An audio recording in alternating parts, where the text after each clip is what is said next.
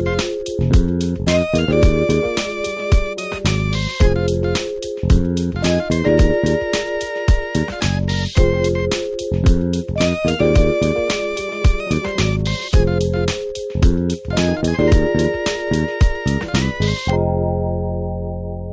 you have a Bible nearby, let's go to Genesis chapter 9 together. So we've been on a series for the last couple of weeks that will take us all the way to the beginning of Advent. We're looking at Hebrews chapter 11. We'll get there in a few minutes. This chapter is just filled with this list of examples of men and women who lived truly by faith and were commended by God because that's how they lived their lives. And in this chapter, the writer of Hebrews is just giving us example after example after example, and it's very consistent because all throughout the Bible, we're of course taught to imitate Christ, but we're also taught to imitate those who are imitating Christ accurately. God doesn't discourage us from patterning our lives and modeling our lives after those that we see around us or those that we've read about and heard about. And as long as those people are modeling their lives after Jesus, it seems to make sense. So Jesus is not upset about this chapter of saying, look at all these people and how great they were. And he's like, what about me? That's not what's going on. He wrote the chapter, so he's on board with things. And so we've been going one example after another through the chapter here. This week we come to Noah. So last week it was about Enoch, where there was like one verse, 2 verses. There's like 3 chapters to cover, which we're not going to cover. We're going from one extreme to the other as far as we don't know a lot about Enoch, but we know a ton about Noah. And pretty, maybe familiar to a lot of you as far as who he is, stuff like that. And so some of this will be a little bit of review. And so if that's you, then, congratulations, you know who Noah is. Awesome. Pat yourself on the back. We're gonna look at a part of the account in Genesis, and then we're going to jump to Hebrews 11 to be able to see exactly what all the fuss is about. So look at verse 9 in chapter 6. These are the generations of Noah. Noah was a righteous man, blameless in his generation. Noah walked with God. All right. So let's just hold tight on that verse just for a second. A lot of times when you mention Noah, you immediately go to he's the guy that built the ark and all, the animals, and then the flood came and all that kind of stuff. We don't often, I guess, go right just immediately to his character or what he was like culturally and those kind of things. And this verse tells us a lot about him. So it says Noah was a righteous man, blameless in his generation. Noah walked with God. That's 3 really significant things about him that are going to help us when we get to Hebrews 11 to know kind of why he was such a big deal. Okay, so the first one, he was righteous. There are, we could be here for weeks talking about righteousness. Just kind of a quick synopsis of what that means. In a lot of ways, it means that the way that he lived his life was consistent with what God says is right. It's consistent with God's reality. It's consistent with the holiness of God. Righteousness oftentimes has to do with what we sometimes say our exterior things, like behavior or action and that kind of stuff. But righteousness, its origin is internal always. And so what's going on the inside, the way it works itself out and kind of surfaces and shows up in real life, that's how you sum up righteousness. I was reading a sermon manuscript one time where the pastor talked about that he compared the sun, or he talked about how the sun always acts like the sun.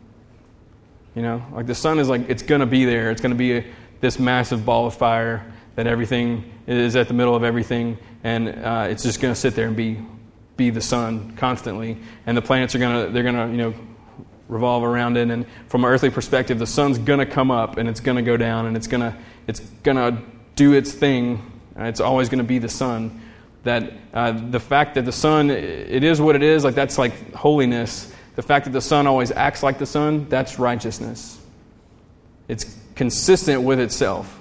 And so righteous behavior is being consistent with who God's made you. And so if believing that He has redeemed us, He's given us a new identity, and so when that new identity that's on the inside surfaces in the outside, and we are loving, we are patient, we are kind, we are gentle, we are those things. That's righteousness. That's what it looks like. There's a consistency between the inside and the outside, and it puts on display a rightness about things, saying this is what God says is right. So this morning, the college ministry went out to Breakfast on the Levee, and so their students are out there, and the Breakfast on the Levee team and stuff are out there, and folks from the community are coming out, and everybody's like working together and like scrambling eggs and frying up bacon and hanging out, and it's like this. It's definitely become a combined effort between people from local churches and people who live in that community, and they're helping set up and clean up and all this kind of stuff. And everybody lines up or whatever, and there's like they have these kids that have come by, and the kids are hungry and they want breakfast, and so they put the kids at the front of the line, and all those things are just all these displays of rightness going on. Saying, well, in the kingdom of God, people shouldn't be hungry, so let's find people that are hungry and let's get them some food. In the kingdom of God, these kids shouldn't be concerned about where their next meal is going to come from, so let's put them at the front of the line and make sure they get the best eggs and that piece of bacon that everybody's looking at, be like, that's the one. Let's give that to the kids, and if they want 2 bananas, let's give them 2 bananas. And they wanted coffee, and we're like, hey, all right, sure, you're 8, okay, here, have some coffee. Whatever. Maybe that wasn't righteousness, but everything else was. There's a rightness that happens, and so saying that he was righteous means that the way that he lived his life was displaying what's right. And it was consistent with the God that he walked with and served, and so he was righteous. That tells us something very important about him. Second thing, it says he was blameless in his generation. This means that he was peculiar, that he was the good. He wasn't a weirdo, but he was weird. There's a difference. The college group knows what I talk about. I talk about that a lot, how no, we should be weird. We shouldn't be weirdos. So don't be a weirdo, but be weird. Culturally, we should stand out. There should be a city on a hill. We should be salt. We should be light. There should be something where we don't blend into culture, all the time. There are times when we should fit in, but there are a lot of times when we should stand out. And so he was blameless in his generation. He was in a part of a generation that was just ridiculous. We're going to see that in just a second. And so among his peers and in his culture, he stood out in a very good way. So that tells us something about him. The third thing we see in the verse is that he walked with God. You remember last week, Enoch, that's one of the things we do know about him, is that he walked with God. That he had a relationship with God, that the Hebrew words there convey a normal, this is how I live my life kind of thing. Like he just consistently walked. He had a relationship with God. He involved God in his life. He listened to the Lord. He sought the Lord's will. There was a relationship that was there. He walked with him. We looked at Proverbs 3, 5, and 6. There was trust in the Lord with all of his heart. He wasn't relying on his own understanding of things, and he acknowledged God in every way, brought him into everything, and God made his path straight as they walked. And so we see that Noah wasn't just like a random guy that God picked to survive the flood, and he wasn't just the best available person. There's a tremendous amount of integrity. He was just a godly man in a place that apparently was very much lacking in that department. So, look at verse 10. Noah had 3 sons, Shem, Ham, Japheth. Now the earth was corrupt in God's sight, and the earth was filled with violence. God saw the earth, and behold, it was corrupt, for all flesh had corrupted their way on the earth. Okay, in verse 5, it describes the culture at that time. The Lord saw that the wickedness of man was great in the earth, and that every intention of the thoughts of his heart was only evil continually. Only evil continually. So God's looking at all the people on the earth, and it's just wickedness and rebellion and violence and evil continually all the time. So, and this is not the focus for tonight. But admittedly, this is a difficult part about the story of God. The flood account, if you just focus on Noah, it's awesome. If you forget about all the other people and animals and all these kind of things, it's pretty dark. It really is. So look at 13. God said to Noah, I have determined to make an end of all flesh, for the earth is filled with violence through them. Behold, I will destroy them with the earth. So God's decided everything's got to go. Everything's got to go. It's an undoing of creation in a lot of ways. It's really interesting, and we'll talk about it another day. But I don't want to get sidetracked on it. So 14, he tells Noah this: says, "Make yourself an ark of gopher wood. Make rooms in the ark and cover it inside and out with pitch, okay, or like with tar. In other words, he's going to waterproof it, which would be good. This is how you're to make it. Length of the ark, 300 cubits. Its breadth, 50 cubits. Its height, 30 cubits. Make a roof for the ark. Finish it to a cubit above and set the door of the ark in its side. Make it with lower, second, and third decks." Okay, so he's giving him some specs on things because Noah probably didn't know how to build a boat, especially one to hold that much stuff, one that was that massive. These were not seafaring people at this time, and so it just makes what God had called him to do even just all the more strange when you think about here are these folks who are based on everything that we're thinking at this point, they're just in they aren't sea people. They don't live on the coast. All right, so he's going to build this giant boat in the middle of dry land, and so he gives him some help on how to do that. Verse 17.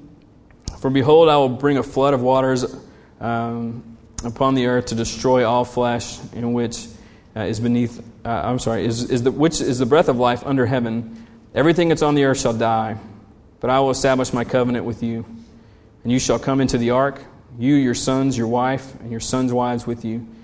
And of every living thing of all flesh, you shall bring 2 of every sort into the ark to keep them alive with you. They shall be male and female. Of the birds according to their kind, and of the animals according to their kinds, of every creeping thing of the ground according to its kind, 2 of every sort shall come into you to keep them alive. Also take with you every sort of food that is eaten, and store it up. It shall serve as food for you and for them. Noah did this. He did all that God commanded him. That's the bottom line right there. He did what God told him to do. Did what God told him to do. So go over to Hebrews 11, and let's see what the writer of Hebrews has to say. We're going to pick up in verse 6. So you probably know the rest of the story. He did everything God said to do. It started to rain. It rained a lot for a long time. The entire earth was flooded, even the tops of the mountains. And basically they were in this boat for a year. Long enough for the earth to fill with water, and then for all the water to subside, and then for it to be dry enough for them to live. So they're on this boat for a year, and they survived. Okay, spoiler, they made it, and everything was cool. And they come off of the ark, and he builds an altar, and they worship, and then things happen, and they continued populating the earth. And there's just a lot of questions that come with that. The writer of Hebrews, he is going right after the faith of Noah, because that's what Hebrews 11 is doing, is pointing to the way that these people lived out their faith. So look what it says. Start in verse 6, which we've talked about the last 2 weeks. Without faith it is impossible to please him. For whoever would draw near to God must believe that he exists, that he rewards those who seek him. Okay, whoever would draw near to God. So to say that Noah walked with God means that Noah was drawing near to God. And so what we know from this verse is saying, as Noah's drawing near and Noah walked with God, something that we know from this verse is that Noah obviously believed that God existed, and that he's a rewarder of those who seek him. And that was a part of his heart and his mind. That's why we're looking at him as an example. And so verse 7, he goes to Noah specifically and says, and this is what was so spectacular about this. Verse 7 says, by faith, Noah, being warned by God concerning events as yet unseen, in reverent fear, constructed an ark for the saving of his household. By this he condemned the world, and became an heir of the righteousness that comes by faith. All right? So we're going to hang out in this verse for a little bit. All right? So this is all about the faith of Noah and the way that faith that was internal for him, the way that surfaced in what God had called him to do. And so I'm just going to focus in on kind of two points to kind of build on for the next few minutes. Kind of looking at the first part of verse 7, the second part of verse 7. If you look at the first part again, by faith Noah being warned by God concerning events as yet unseen. Okay, now the events yet unseen, that's been thematic for us over the last couple of weeks because faith largely deals with the unseen. Largely deals with the unseen, kind of in two very parallel streams, right? One of them is the fact that by faith we believe that something is going on all the time, whether we can see it or not. That God is at work, that God He is exactly who He's told us that He is, and He's doing the things He said He's going to do, and He's going to care for us in these ways that as you're going about your day, even if you can't feel Him or see Him or any of that kind of stuff, by faith we're believing that there's stuff happening in the unseen parts of our relationship with Him. So that's one stream. The other stream that's parallel to that is the fact that we're constantly moving into the unseen of the next second, the next moment. That we don't know the future. It's unseen to us because we're linear. We experience time one moment after the other. God, being outside of time, doesn't experience it in a linear sense. And so He knows what's coming. He knows the unseen of the next few moments. We do not. And so both of those together, that encompasses a lot of what faith is for us, is that we're following Him into the unknown moments ahead, believing that He is already there and that He is already at work and that He is leading us, whether we can, whether we can feel that tangibly or not. We're trusting that that's going on. And so, when it says in verse 7 that God warned Noah about events as yet unseen, that in part kind of sets the stage for what's going on. And you think about what happened here. God's saying, "Hey, I'm going to just kill everybody and everything except for your family and 2 of every kind of animal. So I need you to build a big old waterproof vessel, and that'll take a while. And when you're done, it'll start raining. It'll rain for a long time, and I'm promising you everything's going to be okay." And you think about that. Think about the unseen. Think about what God was going into. And there's no evidence that this happened, but I would imagine that Noah probably went to his wife at some point and was like, "Hey, I need to talk to you for a second. Have a seat. Let's make some coffee."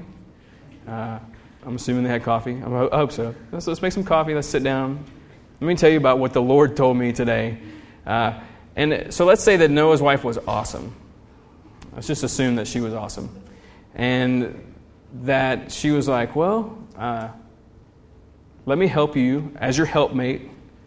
Let me help you process what you feel like God has told you." Because isn't that a part of what husbands and wives do, right? You're helpmates. You help each other in that, right?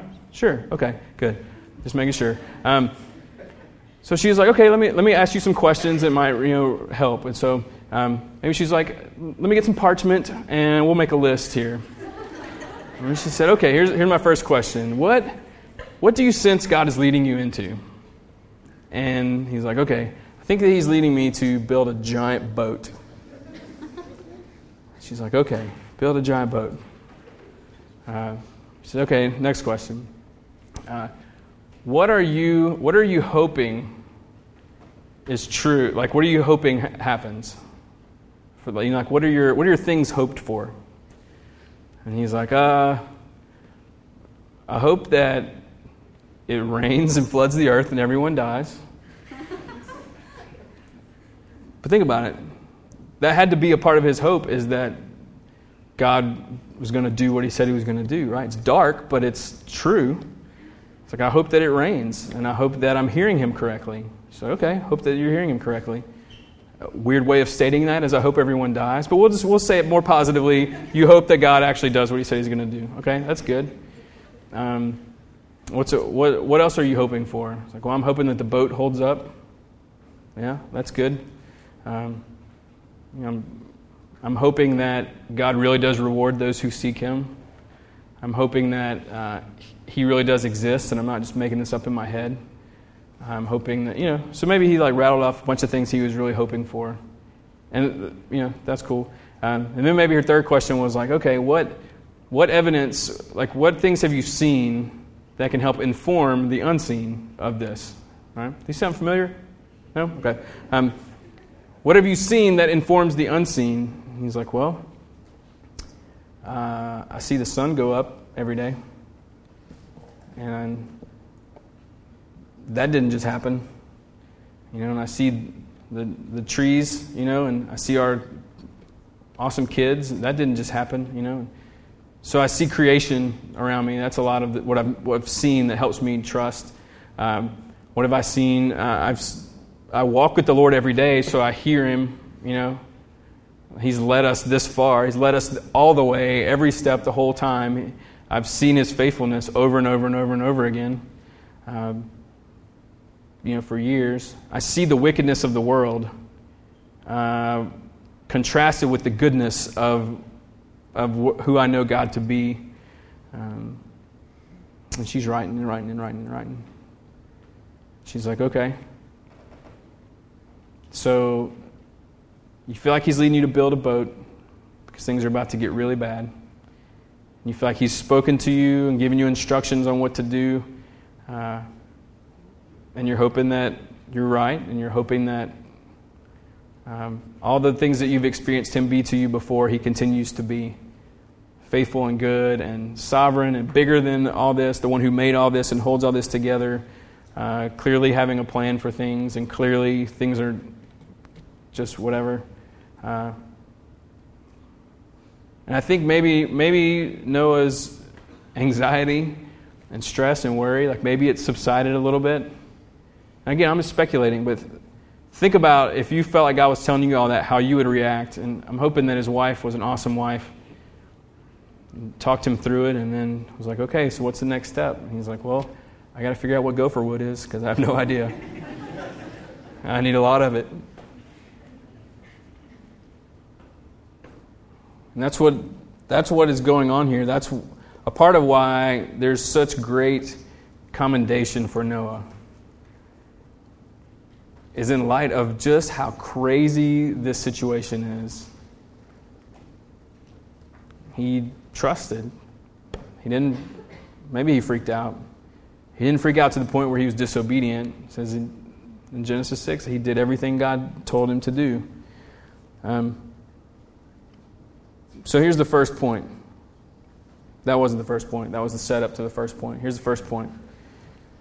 Sometimes, when you walk with God, He may lead you to things that only make sense to Him at the time. That's a part of us walking in relationship with God, is that as you believe that He, being your good shepherd, is leading you, right? Green pastures, still waters, Psalm 23, everything being real, and He's leading you. There are going to be times when you're going to get to something and it literally only makes sense to Him. It makes no sense to you, it makes no sense to your close community, your family, your spouse, whatever. Maybe as a family, you sense He's leading you into something. You're like, this doesn't make any sense. There will be times when it only makes sense to Him, and that's okay. And you might be there right now. You might be in a place where you're like, man, I really feel like this is what God is wanting me to trust and follow Him into, but it don't make a lick of sense. But obviously, it makes sense to Him. And for disciples of Jesus, that has to be enough for us. And that's not easy, but it has to be enough. I'm like, well, I don't have to understand it. He understands it. As long as He understands it, I'm good. And sometimes that can be tough. But the good news in this is that most of us are not called to something this extreme. This is kind of an extreme case, right? Build a giant boat because I'm going to kill the whole world. Okay, that's kind of an extreme situation. And we should look at it that way. We should look at that not as be like, oh man, that totally describes my life. It's like, no, don't do that. It doesn't describe your life. I can so relate to Noah. No, you can't relate to Noah. You can't. This is extreme. And that's good news, okay? But something that we can learn from him is like, man, it's really possible to make it through something that only makes sense to God at the time. It really is like it's walking by faith and to follow him, and it really can turn out like just so great because he's the one doing the leading. So some examples I was thinking about, and just from listening and just kind of knowing some of the things that are going on, I wrote a couple of examples down. One, this is an interesting one that a lot of people battle, the timing of major life events. The timing of major life events, okay? I have this list in my mind of things that we should just all stop saying to each other. Here's some examples. So, when are you two going to get married? You should stop saying that. So, when are you two going to start having kids? We should stop saying that. You know? So, when are you two going to stop having kids? Don't say that either. You know? Whatever. Some of those major life events. So, how long till you finally get out of school? You know. So, how long is it going to be before you quit that job or pick up another job or find a job? Or so, how much longer till this? Or how much longer till this? Or how much longer till this? You know, there unfortunately in the world there is this like this like standard timeline of life events that is just kind of something that a lot of us grow up and you're looking forward in your life and you're like, well, yeah, when I hit this age, this will happen, and this will happen, and this will happen, this will happen, this will happen, and more often than not, like those timelines just don't happen that way. And it becomes very frustrating when people are just asking you questions that you aren't ready to answer, and then it makes you insecure about yourself and your situation, and then there's just all this kind of stuff. So we just need to stop saying that to each other, probably. So you may sense that God's leading you into something that is really, really different from the timeline of all like other major life events that maybe you thought, or people your age tend to think, or your parents think, or whatever. And we need to be okay with that, because sometimes God's leading you down a path that only makes sense to Him. So He may not be leading you to marry that person just because you're at that right age. Or He may not be leading you to have kids just because you've been married for like more than 2 weeks, or whatever. That if we really are encouraging each other to walk with the Lord and bring Him into every aspect of life, then why don't we just let that happen instead of trying to impose some sort of weird timeline or worldly, human-based, whatever expectations on each other. So if you're into something, if you're somewhere and you're going through and you feel like God's leading you towards something, and the timeline or whatever for that is different than you thought it would be or what other people think it is, maybe you can relate to Noah a little bit in that God's leading you to something that it kind of only makes sense to Him. It doesn't even have to make sense to you. So if you're a young married couple and you don't have kids yet, and you're getting all these people making comments and stuff like that, you have to kind of emotionally stiff arm them a little bit and not let that stuff get to you, and really be able to, as a married couple, come before the Lord and be like, we're listening to you in this. And it doesn't make a lot of sense to us right now as to why you're saying wait, or why maybe there's some issues and you're unsure of those kinds of things. He's the one that you listen to. He's your good shepherd. He is your prophet, priest, king. He is the one that's there. And so if it doesn't make sense to other people and it doesn't even make sense to you, just chill. It'll be okay. Sometimes that happens. Other things on my list here, sometimes it's about adjusting life expectations, which is sort of related and stuff. But hey, it may not make sense to you why your life looks the way that it does right now. Why your life at this point hasn't turned out like you thought that it would. It may not make sense to you, but if it makes sense to Him, then it's okay.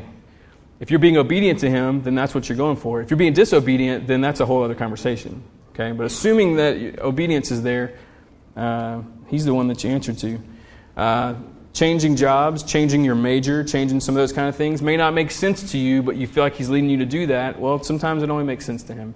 If God is leading you to do something with your finances, like He's leading you to maybe tithe more, to give to certain things, to get involved with Future Hope and make financial investment in the kids in India, some of those kind of things, and you're like, it doesn't make sense though because I only have this much coming in and all this kind of stuff. If He's leading you to do that, then that's a step of faith that it may only make sense to Him. But it's all His money anyway, right? It's not yours in the first place. So maybe that's an area of trust. Missional living of any sort. It may not make sense to you why He's put one of your coworkers on your heart to pray for steadily over and over and over again. Every community group on the closing part of it, when we're talking about, all right, whose life are you going into? Who is He sending you to? You keep just saying, I don't know why, but it's this person. I work with this person. They hate me. They make fun of me. They like whatever. They like lie to the boss about me, whatever. But I'm just like, God has me praying for them so much. That doesn't make sense to you. And it doesn't make sense to people around you, but it makes sense to Him. These are examples. So how do you know? How do you know if it only makes sense to Him and not to you or anybody else? How do you know that like you're not the problem in this? Just a quick bit of encouragement. All right, the longer you walk with Him, the longer you trust Him with all your heart. Don't lean on your own understanding. Acknowledge Him in all your ways. All right, the longer that happens, you learn to discern His voice. So if you're fairly new to walking with the Lord, don't get frustrated with the fact that you really aren't sure sometimes. It's something, that's why Jesus says He invites us to come and to learn from Him and to follow Him. It's a part of what happens. We learn the guidance of the Father. We learn His voice. We do. So don't be discouraged. The second thing, when you immerse yourself in truth, you very quickly and easily can spot error. So we immerse ourselves in the truth of God's Word, and so very quickly you're able to discern, like, oh man, God would never tell me to do that. You know, if you're like, man, I really feel like God wants me to go murder that person. You're like, oh no, that's not true. How do I know? Because I'm immersed in truth enough to know that murder is not something He wants me to do. So you immerse yourself in truth, you spot error, but you also you know you're like, yeah, he definitely is calling me in this direction because the entire Bible talks about this. So walking with Him, immersing yourself in truth, and then living in real community, all right? Not like 2-inch deep community, like real community, helps a lot with clarity. It really does. So Noah talking to his wife, that's a helpmate thing.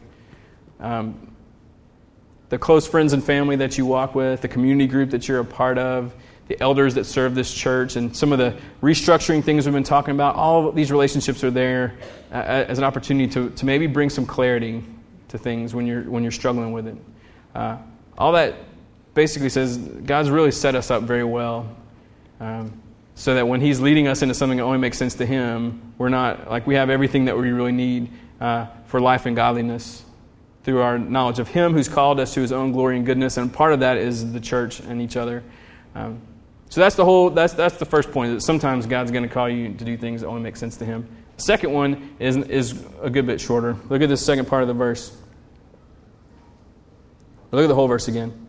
By faith, Noah, being warned by God concerning events as yet unseen, in reverent fear constructed an ark for the saving of his household. Okay, so he did that. Like he took the steps of faith. He did what God told him to do. And look at the back part. By this he condemned the world. What? First time I read that, I was like, oh, bummer. You know, like you're the one that condemned the world. By this he condemned the world and became an heir of the righteousness that comes by faith. Here's what that means in short form. By him being obedient, he was the exception that proved the rule. Like his obedience caused him to basically put on display the righteousness that God has called us to, and it's like putting a diamond on a black velvet cloth. You know, it makes a diamond just sparkle and shine, and that's kind of what we have here. Here's this glaring, shining example of obedience in a world that just wants nothing to do with the Lord. He condemned the world. By walking in obedience, he proved that God was right. He displayed that rightness. And so for us walking by faith, it's not like we're like, I'm going to walk by faith and show everybody how sinful they are. That's not what happened here, and that's not what we're called to do. What we see here is that by obedience, something very important gets displayed for the whole world to see. And that is the reality of the kingdom of God. That when you are walking into something that only makes sense to God and doesn't make sense to you, but you're trusting Him and you're taking those steps forward, everybody around you looks at that, and what they're seeing is the way things ought to be. They're seeing the way things ought to be. So this morning, Breakfast on the Levee, part of what that's doing is displaying for the world, this is how it ought to be. People shouldn't be without food. People shouldn't be hungry. So let's display what that looks like. If you work with people and you have there's one person in your office and everybody just mocks them all the time and nobody wants to befriend them. It's as fourth grade, schoolyard as that sounds, it still happens in the adult world. When you are kind to them and compassionate to them and you befriend them, you're displaying for the world. This is how it ought to be. No one should be ostracized. When someone is objectified and you refuse to join in that objectification, you're saying, in the kingdom of God, no one is an object. No one is used. When someone is treated with zero dignity and zero respect and you do the opposite, you're like, no, this person was made in God's image and they are deserving of dignity and respect, and this is what that looks like. That's what we see here. It's what being an heir of the righteousness that comes by faith, that's what it is. So you're fully alive. You're saying, no, this is how things ought to be. So in your obedience and my obedience, following Him into the things that only make sense to Him, a part of what that is doing is that it's showing the entire world the way it ought to be. It's showing the world what's right. And God uses that. I mean, that's ministry. That's Him saying, see, here. This is what is real and true and good. So a lot of times we get very self-absorbed in our obedience. We're like, I feel like He's wanting me to do this, or He's wanting our family to do this, or whatever. It's so hard, it's so difficult. No, but we're just going to trust Him. And here Noah's giving us a completely different perspective. He's like, hey, don't lose sight of the fact that not only is that bringing glory to the Lord, and that's good for your soul, and all these things are happening, vertically between you and Him. It's also having a tremendous impact horizontally because you live life with all kind of people watching, and God's being like, hey, look at this. Hey, look at this. Hey, look at this. Hey, look at this. If you were meant to live for more than what you're living for, look at this. This is what you're meant to live for. For worship, for holiness, for a relationship with God, for complete trust in the Lord, this sovereign creator of the universe who loves and cares for us and makes Psalm 23 real for you and I. So, following Him into things that only make sense to Him, it's not just about us, it's about everything. It's about everything. So it's much, much bigger.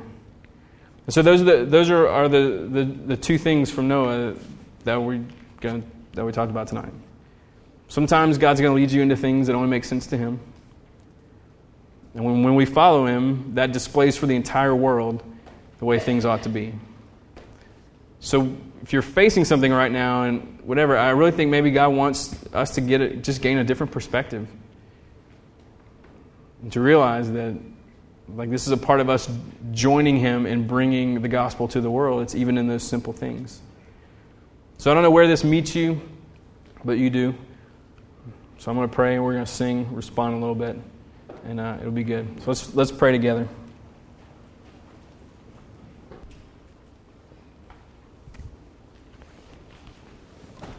God, I thank You for Your goodness to us and Your patience, and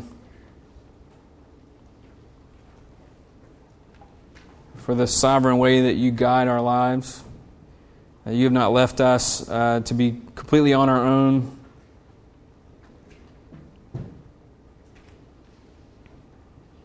I'm grateful for Your faithfulness and leading us forward and down paths of righteousness for Your name's sake. That You lead us forward and show us step by step what needs to happen. We thank you that this is not just a random journey through life. I'm grateful, God, for your just the steadiness with which you love us and teach us, and that we learn from you. That you invite us to come after you and to learn to know the Father's voice.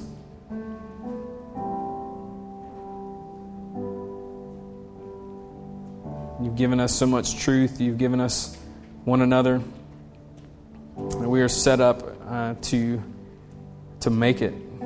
Not only to make it, but to live abundantly. And that's what life in you is all about. When we say that we are in Christ, it's abundance.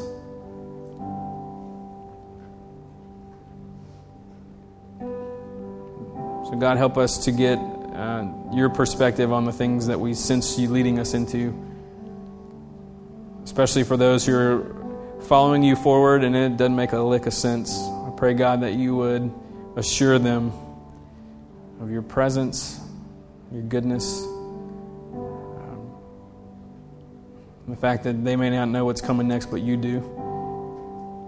And that even if that path leads to difficult things, you never leave or forsake us at all.